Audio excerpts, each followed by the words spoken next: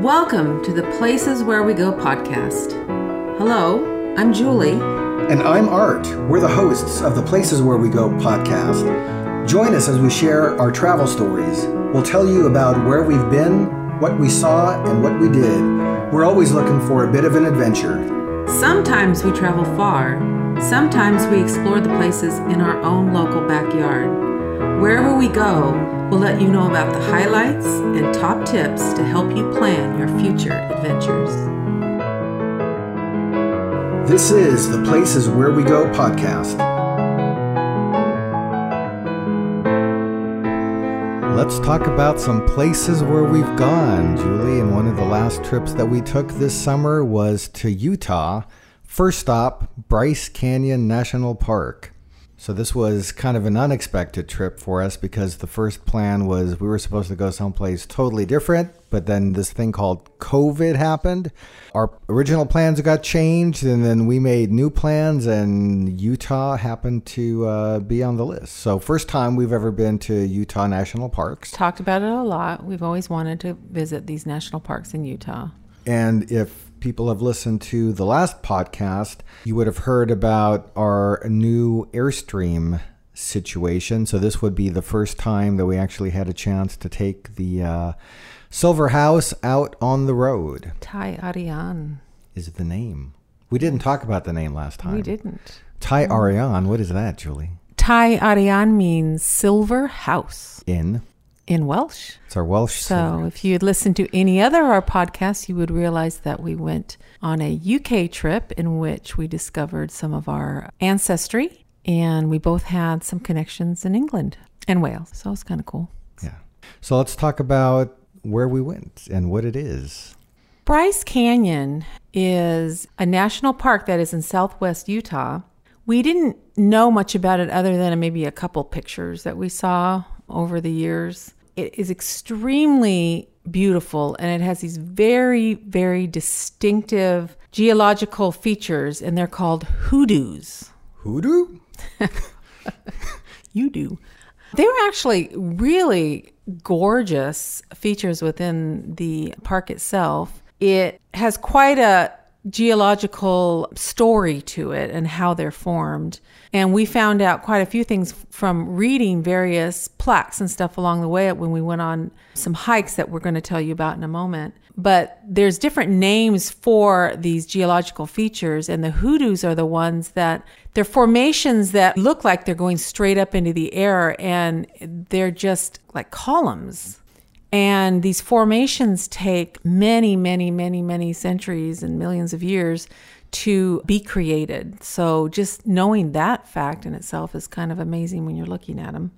They're usually a soft rock on the top, and then there's harder rock on the inside. So the elements over time wash away the soft sediment, leaving the harder rock, leaving these columns. They are very red or yellow or orange. It has a hue of different colors in it that when you look at it, it's just beautiful to the eye. They're absolutely gorgeous. They were made by volcanic rock formations, and the soft sand would just wash away, leaving the harder volcanic rock. So it was gorgeous. I really enjoyed it. I didn't know anything about hoodoos before I went, by the way. I didn't either. I think we probably saw a video before we went that gave us a glimpse of some of these, but I don't know that I've even over the years seen too many pictures, and it was something to see. Yeah, the elevation when you get to the actual rim of Bryce varies from about 8,000 to 9,000 feet. So it's a little bit up there. Mm-hmm. I didn't know it was going to be that high, and I know from past trips that we've taken, once we get into probably about 6,000 feet and above, if I'm not hydrated, that's when the headaches start absolutely. And stuff. So this would be one if you have issues with altitude, you do what you need to do to not get altitude sickness because you are pretty high up. Yes, especially if you're hiking. So when you're hiking, there are some must-haves, and we'll talk about that as we talk about the hiking section. The park is almost 36,000 acres. And this particular park, Bryce, receives a lot less visitors than Zion, its neighboring park, does. Yeah, I found that interesting and kind of surprising because when we went to Zion, it felt smaller to me. And I think that's just because the main road that goes through it didn't feel as long as the one in Bryce. So I would have expected Bryce to hold more people and attract more people, and actually is the opposite. So yeah. Well, and Zion has completely different geological features. Yep. So you're looking at two national parks next to each other that are totally different. Yeah. But they're within like an hour or so apart. Yep. I mean, they're fairly close. So Yep. if you plan to go to Zion, Bryce is close enough where if you can schedule a few more days to hit Bryce, well worth it. Absolutely. So we'll talk about how to get there. So I don't know where the closest airport would be. And I think your best bet for visiting Bryce is through your own car. Or if you happen to have an RV, you're going to go on the road. And ultimately, you're going to have to be in a motor vehicle to get to Bryce. Mm-hmm. So we took a route from Southern California via Las Vegas and up into Utah. One of the things that we did, though, is when you go to something like Google Maps, whatever the shortest direction would have been for us, because of some research that we did before we went, it turned out that our optimal route would be a little bit different, and that's because we were towing a trailer. So, one of the tips would be if you are towing a trailer or if you have a longer rig, do look at an app like something like RV Life, which will tell you what road is optimized for the length of vehicle that you're driving in. And for us, it was a little different route. So it actually turned out to be a pretty beautiful route that we ended up taking. So ended up kind of doing this northern hoop to kind of get around some hillside that ultimately took us into the Bryce Valley. Mm-hmm. Yeah, it didn't seem too bad of a drive at all. There is a cost to get into the park, and their daily entrance fee for a private passenger car is $35. Now, we've, over the years, taken advantage of the National Park Annual Pass, and that runs about $80. I don't know if it's changed, but we pay $80. This pass gets you into the national parks across the nation, but there are some amenities that you can't get through this pass, and you will end up paying extra for in certain parks. Some amenities in some parks are included within the seasonal pass, so you kind of have to do a little research in that and see what park offers what. Hey, so Julie, if somebody has the national pass, the annual pass, which I agree is a totally fantastic... I knew you were going to say this. Fantastic thing to purchase. Shouldn't one thing that somebody remembers is when you're driving to the national park to have it with you? Yes, you should remember that.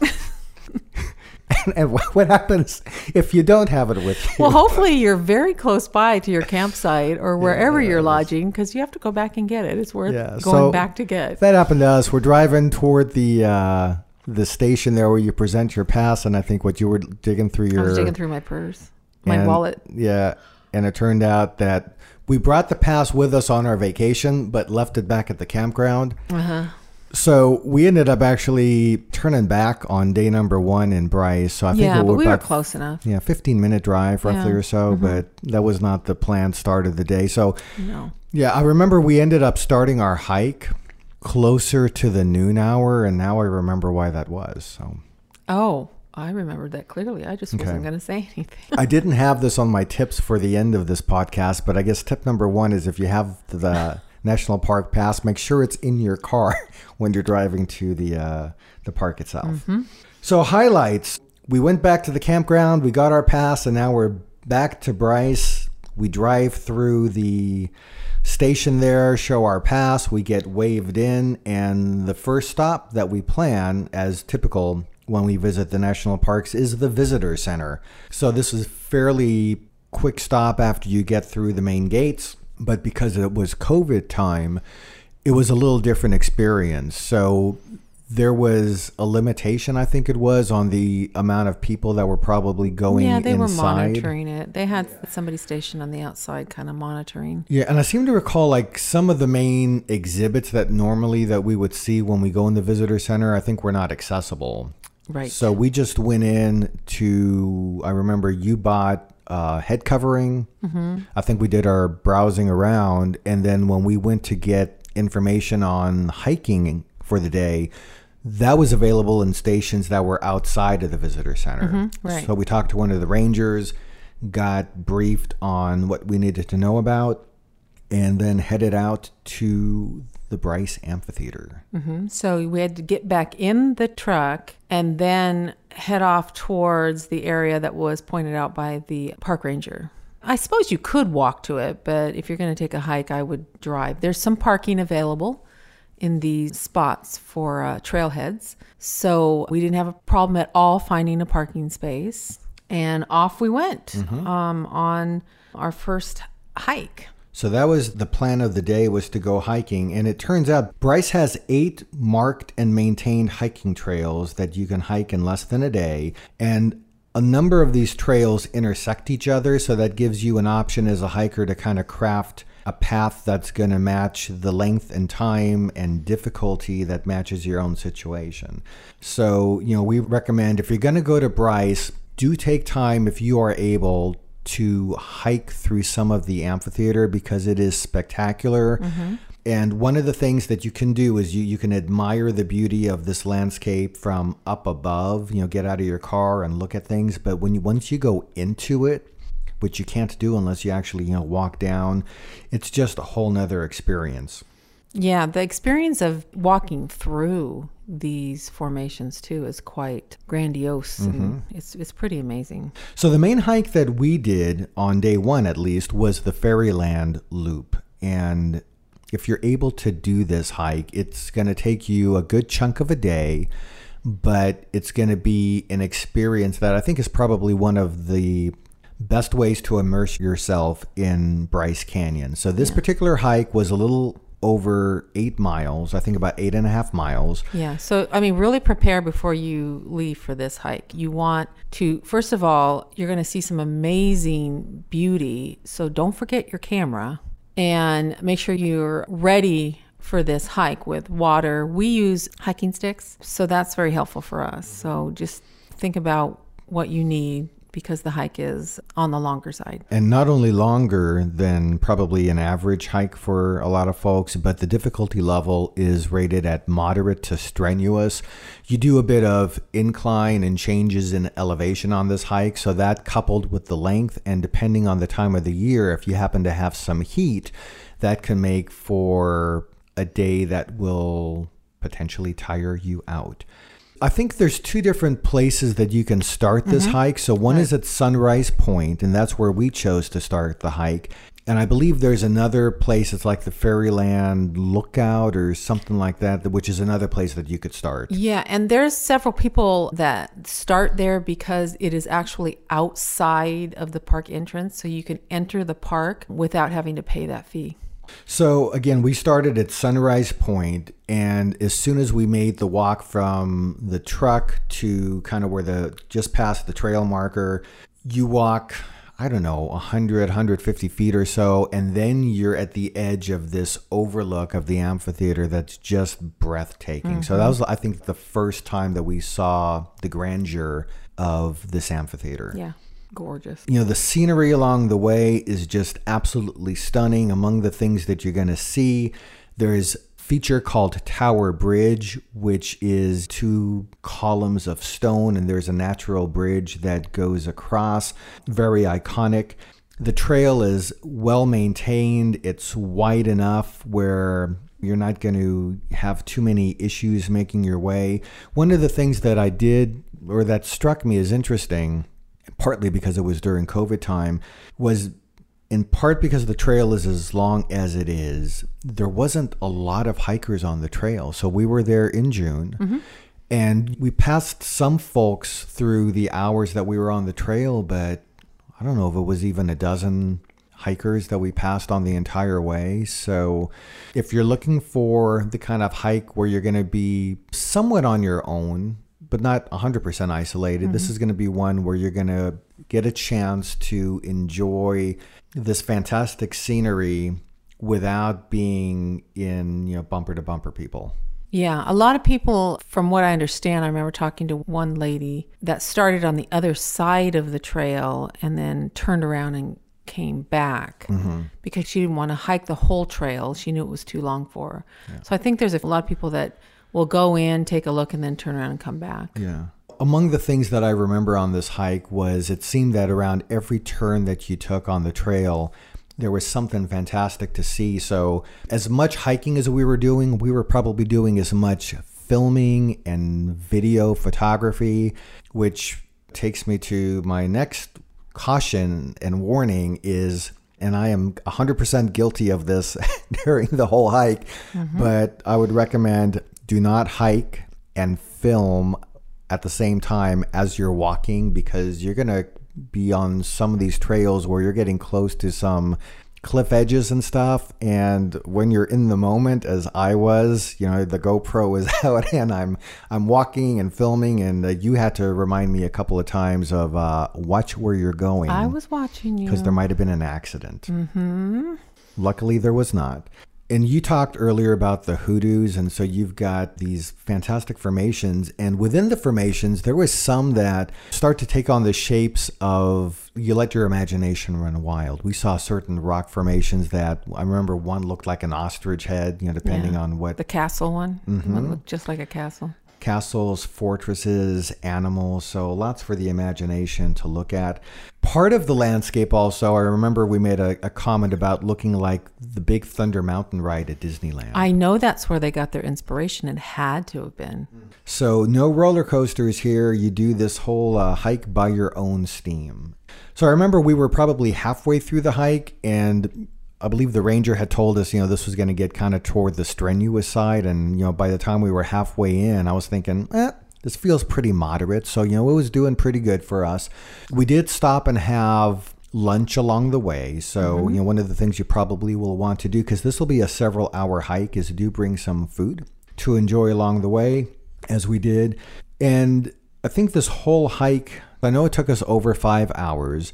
And while getting to the halfway point felt okay, once we started to get past the halfway point, that's when we started to get some incline that was starting to happen. Yeah, it was very slight in the beginning. I think it was towards the end of the hike that it really, you felt it. Yeah. You started feeling a little bit of going up, a hill. So when you start to get to the end of this trail, at least from the direction that we came, it'll let you out on what's called the Rim Trail. So that's another trail there. And we would then have to take the Rim Trail to get back to Sunrise Point to get to our car. And I remember on the Rim Trail, I think when we started out on that, it was fairly level, and we thought, hey, this is going to be an easy jaunt back to the car. We'll just get to enjoy the views from the rim. And that fantasy lasted for, I don't know, half hour maybe-ish or so, and then we started to have some inclines on that. Yeah, it was a lot longer than I thought it was going to be. Yeah. And not that the inclines at that point were large, but after we'd been hiking for close to 5 hours, we were, I think, ready to get back to the car. But again, you started seeing these amazing views on when you got to the rim, and you looked at those absolutely beautiful red mountains and the hoodoos and the vistas. It was just gorgeous. So the Fairyland hike, if you're able to do this, highly recommended. The visual rewards are incredible. Again, we found it to be not crowded. If you take this, some tips that we would leave you with, I think a few of these we might have mentioned. Water, absolutely essential. We each had 2 liters apiece, but the day that we were there, temperatures were in the low 80s. So if you're going to be there on a warmer day, I would bring more water, because I went through my entire pack. So you'll go through a lot of water. Sunscreen, you're going to be better off with some of this on the exposed areas of your body. You'll want a hat to keep the sun off your face. Julie, you mentioned the trekking poles because of the elevation. And I think on the whole hike, you do somewhere between 1,200 to 1,500 feet change in elevation during the hike. So the trekking poles do come in handy. And then again, bring some food with you, lunch, snacks. That'll give you some energy along the way too. Energy, and it's just pleasant. You find a nice little place to sit and have lunch. And I think we were in kind of a dry riverbed that we found. It was very nice. Very nice. So this hike took us a little bit over 5 hours to do the entire loop. Just for an idea, so we're not quite at 60 years old, but we're approaching 60 years old, but we were able to do this. We didn't have any problems. So if we can do it, if you're in decent enough shape, you might be able to do it too. We slept pretty well that night. And that's the Fairyland hike. But it's not the only hike that we did. We did hike another trail, and it was one that had many more numbers of people. It had a trail that went down into this canyon. A lot of switchbacks. And it went down fast. So it was switching back and forth, and there was quite a lot of people on it. So it was a popular place for people to hike. Yeah. I think a lot of people would go down into that very popular section, take a look, and then come back up. We took the whole trail, which is called the Navajo Loop. Which also goes through an area called Wall Street. So I think this is probably the most popular section of the park. Yes. We had driven through on our first hike that day before, and we did see this. And I believe we stopped and we took a look and we're like, hey, we should do this. So I think was our motivation to come back and to take this hike. I'm glad we did. Yeah, we did that on another day. Right. You can't do Fairy Tale and Navajo on the same day. That would be quite hard. I guess some could, but you have to be really young. We started with Navajo Loop, and then we transitioned into the Wall Street section. There was a lot of walking, mainly after you got through those switchbacks. It was mainly pretty straight, pretty moderate hiking. I don't think it was hard at all. What I observed, though, was I'm going to say like 80 to 90% of the people that would start this walk down the switchbacks would walk all the way until the point that it bottoms out and then would go back. Well, I think that's the popularity of it, because there's these canyons and you're in this trail goes right through these canyons. You've got these massive wall structures you're walking through. There's these trees that probably have been there for a very, very long time. It just was beautiful. It looked really cool. And I think that's what people are wanting to see when they go down that trail.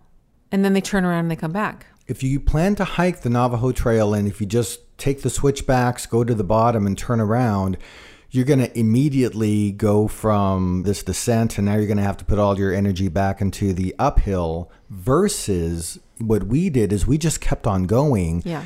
And after you get to this part where it bottoms out, you've got a fairly nice length of flat level hike through very different scenery. So you've gone through the hoodoos and all that looks beautiful, the canyons, and then you're in this almost kind of foresty looking area. There's a lot of trees in it. It's not the hoodoos. It's that's why they call it Wall Street, because you've got this just wall of sediment and rock, and they have not yet turned into hoodoos through weather and whatever it takes for them to do that.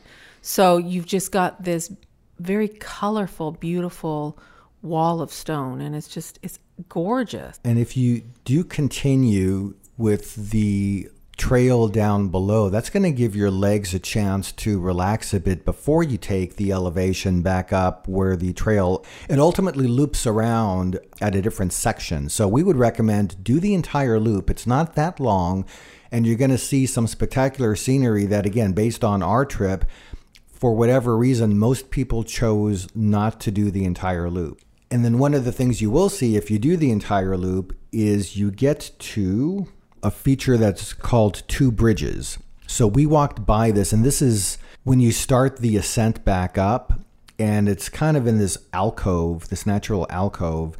There was a sign in front, though, that asked people to not go in. I think they were trying to protect this natural feature. Right. But this would be a place where there's two natural stone bridges. So a real nice place to visit, to take some photos. It's nice and shady in there. And then you'll start to make the ascent back up. And one of the super iconic hoodoo features that you're going to see at a very nice distance is a thing called Thor's Hammer. Yeah. I think there was a opportunity to see Thor's hammer before you even started the descent. There was kids that were pointing it out. But on the other side of that hike, when you're coming up on the other side of it, it is very prevalent. I mean, it's just, you can actually visualize this mythic god holding this hammer. Mm-hmm. And yeah, you're much closer to it, and it's quite a sight to behold.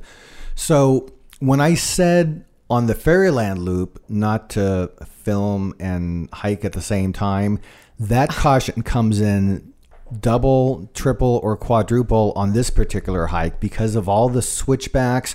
There's much less room for error, and again, guilty as charged here. You found myself probably doing that a bit too much, but you do have to be quite more careful in this part of the park. Yes, I was watching you. Yes. I have to take care of you. I got some good photos. Some Good of them video? are on our blog, and we'll hope to put together a video collage in the weeks to come. So 2 great hikes. We'd recommend doing both of them, and there's probably other great hikes to do, but at least with these 2, Fairyland was a longer hike. That's a good full day event. And this other one, I think we probably knocked it out in no more than 2 hours, wouldn't you say? 2 to 3. Yeah. I mean, we stop and look and take our time to take our video and our pictures. And so it was a very relaxing hike. Yeah. The uphill descent on the way back on the loop was a little tiring. We trudged through. I mean, you really got to take a look at those switchbacks and go, okay, I can do this. So for, I guess, some background too in terms of readiness for some of these types of hikes. So I typically walk/run several days of the week. So I didn't go into this without having, a bit of a regular cadence with physical exercise, and you keep pretty busy too. You've got to be cognizant of your own fitness level before you take on something like this. So if you're able to hike, those are 2 hikes that we would recommend. And if you don't feel comfortable hiking, then when you're in Bryce, at least 2 other things that you can do. One is at some of the overlooks, be it at Sunrise Point or Sunset Point, you can just drive your car up there and admire the magnificence of the amphitheater from this overlook above. There are several overlooks throughout the park. The park is very immense. And the main road that goes through there, you will go through a lot of viewpoints along the way. That I was going to say would be the second thing that you do is take the drive. And then every so often along the way, there's turnouts with marked points where you can go out and just admire the landscape. And so we did that on our last day in Bryce. And let's talk about some of the vistas that we saw. We stopped at a place called Farview Point. It's one of those panoramas that you feel like you can see forever and ever and ever. It was just amazing. You must be really, really high up in elevation because the view just went on forever. I thought I had read somewhere that this is a location that's got one of the longest views that you could see in the United States. Yeah, and the elevation is almost 9,000 feet, so you're pretty far up there. It was gorgeous. I mean, I could have looked at that view for the longest time. It was just really, really pretty. It has quite a large area that you can walk from one end to the other and get different views as you're walking along. It's funny how you can move from one place and move 100 yards over and see something different. Yeah. We took a little bit of time at Farview Point, then got back into the car and drove a little bit and then came to another turnout where there's a feature called the Natural Bridge. So this is another one that you drive a bit, you can get out of your car, admire this. So this is, just as the name indicates, a natural stone bridge. There's, signage that gives you an explanation about it. There's also some hikes available by it. So if you have time, you could choose to do that. Or you could do what we did, just get out of the car, admire the natural bridge, take some photos, and then get in your car. And we went to one more turnout. Breathtaking view called Inspiration Point. Yes. It is well worth the stop, I think. And once you get there and you stop the car, you do have to make a bit of a commitment to walk up a hill. This was the only at the moment felt like a drawback because I think we had done quite a bit of hiking, and to think about going up this hill, and it wasn't a small hill. You really had to go up on an incline. And this would be our last event of the day, and we had done already hours of hiking earlier. So I remember getting there. You park the car and you can actually see from the parking lot this beautiful vista. And I'm thinking, at the bottom of the hill, you can kind of just go up, and there's areas where you can view it from there. And then off to the right of this, there's another trail that goes up all the way to this very, very high overhang. And I remember when we got out of the car, I was thinking that initial view is probably good enough. And I remember I was questioning in my head, okay, do I really want to walk up the hill? And we made the decision to do that. Yeah, I was going to go. And then you followed. Yeah, and once we got there. Oh, amazing. I think it just seemed that it was a great way to end the Bryce experience because the view there from the very tip top, one of the most magnificent things I've ever seen. Mm-hmm. And at the time of the day too, so this was kind of toward the end of the day. So when you get, the sun starting to make its descent, you get that play of shadow on the rocks, which is just a totally different type of visual experience. Very worth the stop. Okay, so let's do some fun facts. Let's do that. So the major feature of the park is Bryce Canyon, which despite its name, and I didn't know this, it is not a canyon. Da da da. I was shocked to read that. It is a collection of giant natural amphitheaters along the eastern side of the Ponsonnegut Plateau. Another thing that we learned about is the air in this area is so clear that on most days you can actually see some mountain features that are 90 miles away in another state. They're in Arizona, so that's as far as you can see. There's even apparently parts of New Mexico that are claimed that can be seen, which are 160 miles away. So I know that where we live, we don't have any views that you can see that far away. So I was recently looking back at some of the pictures that we took, and like that far view point, the view just went on forever. Yeah. So amazing views. Yeah. In the daytime. In the nighttime, it is absolutely the place for stargazing. The park has a night sky that makes it one of the darkest in North America. Stargazers can see 7,500 stars with the naked eye. That's amazing. Yeah, which is about triple what you see in a normal place. Yeah, because of light pollution. Mm-hmm. And park rangers host stargazing events and evening programs on astronomy, nocturnal animals, night sky protection. So it would be a absolutely gorgeous place to be in at night. We did not. We were close by in a campground. One thing that we did notice is that in the evening when we were there, the wind picked up quite a bit. So we didn't really venture outside and look at the skies. Yeah, it got ridiculously windy. Mm-hmm. So yeah, unfortunately we did not take up the stargazing at night. So we'll have to do that on another trip. I didn't even know that this the night sky was as prime for stargazing as it happens to be. Yeah. So and there's a festival in June, typically, that attracts thousands of visitors. Yeah, it's the Bryce Canyon Astronomy Festival. The last fun fact that we have is that hoodoos are actually real people. You know, as you're walking through them, you almost get this sense that you're being watched. Do you notice that? Something like that, yeah. Yeah, you do. The hoodoos look like creatures. And not only did we think that, but the Paiute Indians believed the same thing. And they had the impression that these wildly shaped and wonderfully colored red rock hoodoos were in fact real people that were turned to stone by the crazy god named Coyote. So there you go. Mm-hmm. Very cool. Now, I mentioned we stayed at a campground, but there's other lodging if you choose. Yeah, I think to go that route. Yeah, close to the park, just before the main entrance, we passed by some motels, hotels. We chose a place that was about a 15-minute drive away. And this would be kind of the segue from our prior podcast where we talked about the maiden voyage in the travel trailer that we have. And so this would be the very first time that we stayed unhitched at a trailer park. So we did it, Julie. Of course we did. Yes. I was a little nervous before we got there because we've never done this before. We had never done it before. So it was a great experience.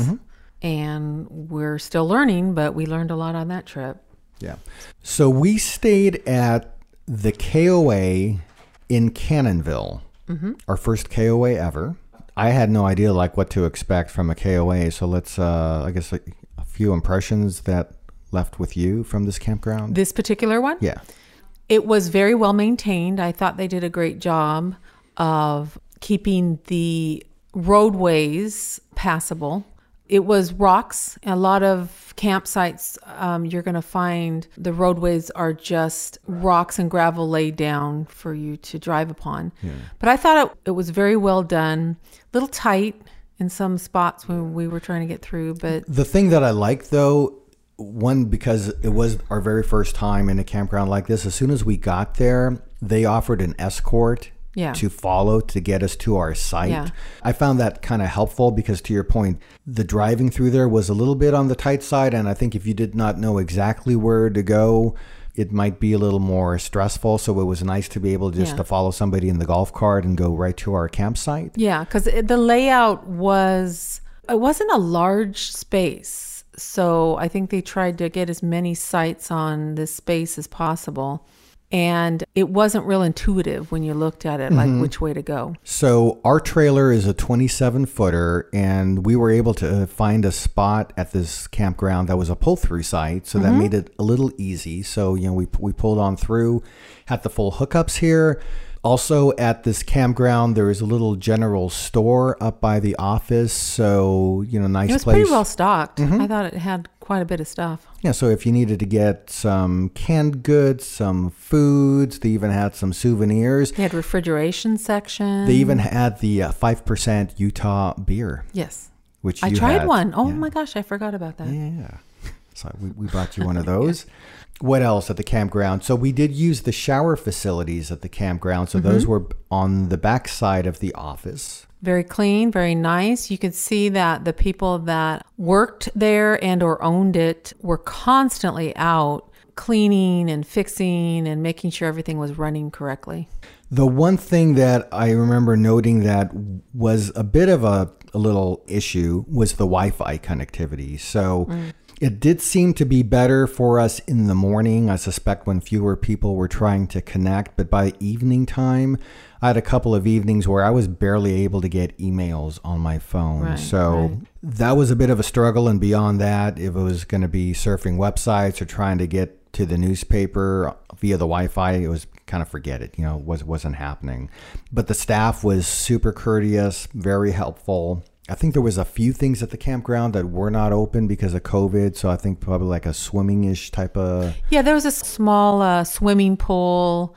There's a playground there that wasn't usable at the moment. I'm sure when things get back to more normalcy, they'll open that stuff up. But overall, I think we enjoyed the KOA. So so the other thing I'll point out about the KOA is they had a variety of options there. So if you have a travel trailer or an RV tent, it's a place to stay. Yep. I think they even had some cabins.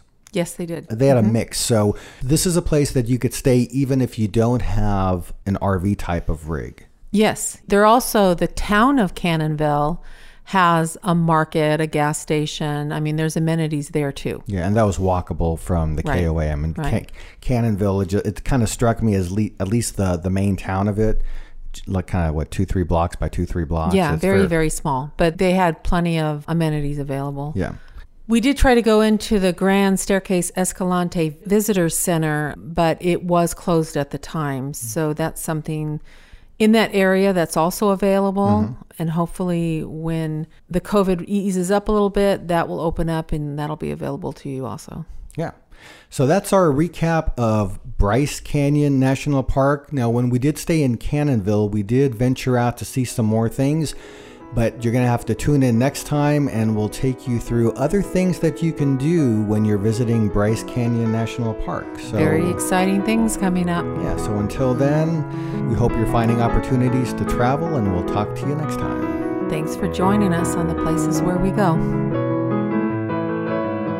If you have any comments or info to share with us about travel, you can write us at comments@theplaceswherewego.com. You can also follow us on social media. Right now we're on Twitter and Instagram, both at The Places Where We Go. Thanks for joining us, and we hope to see you at the Places Where We Go. See you next time. Bye now.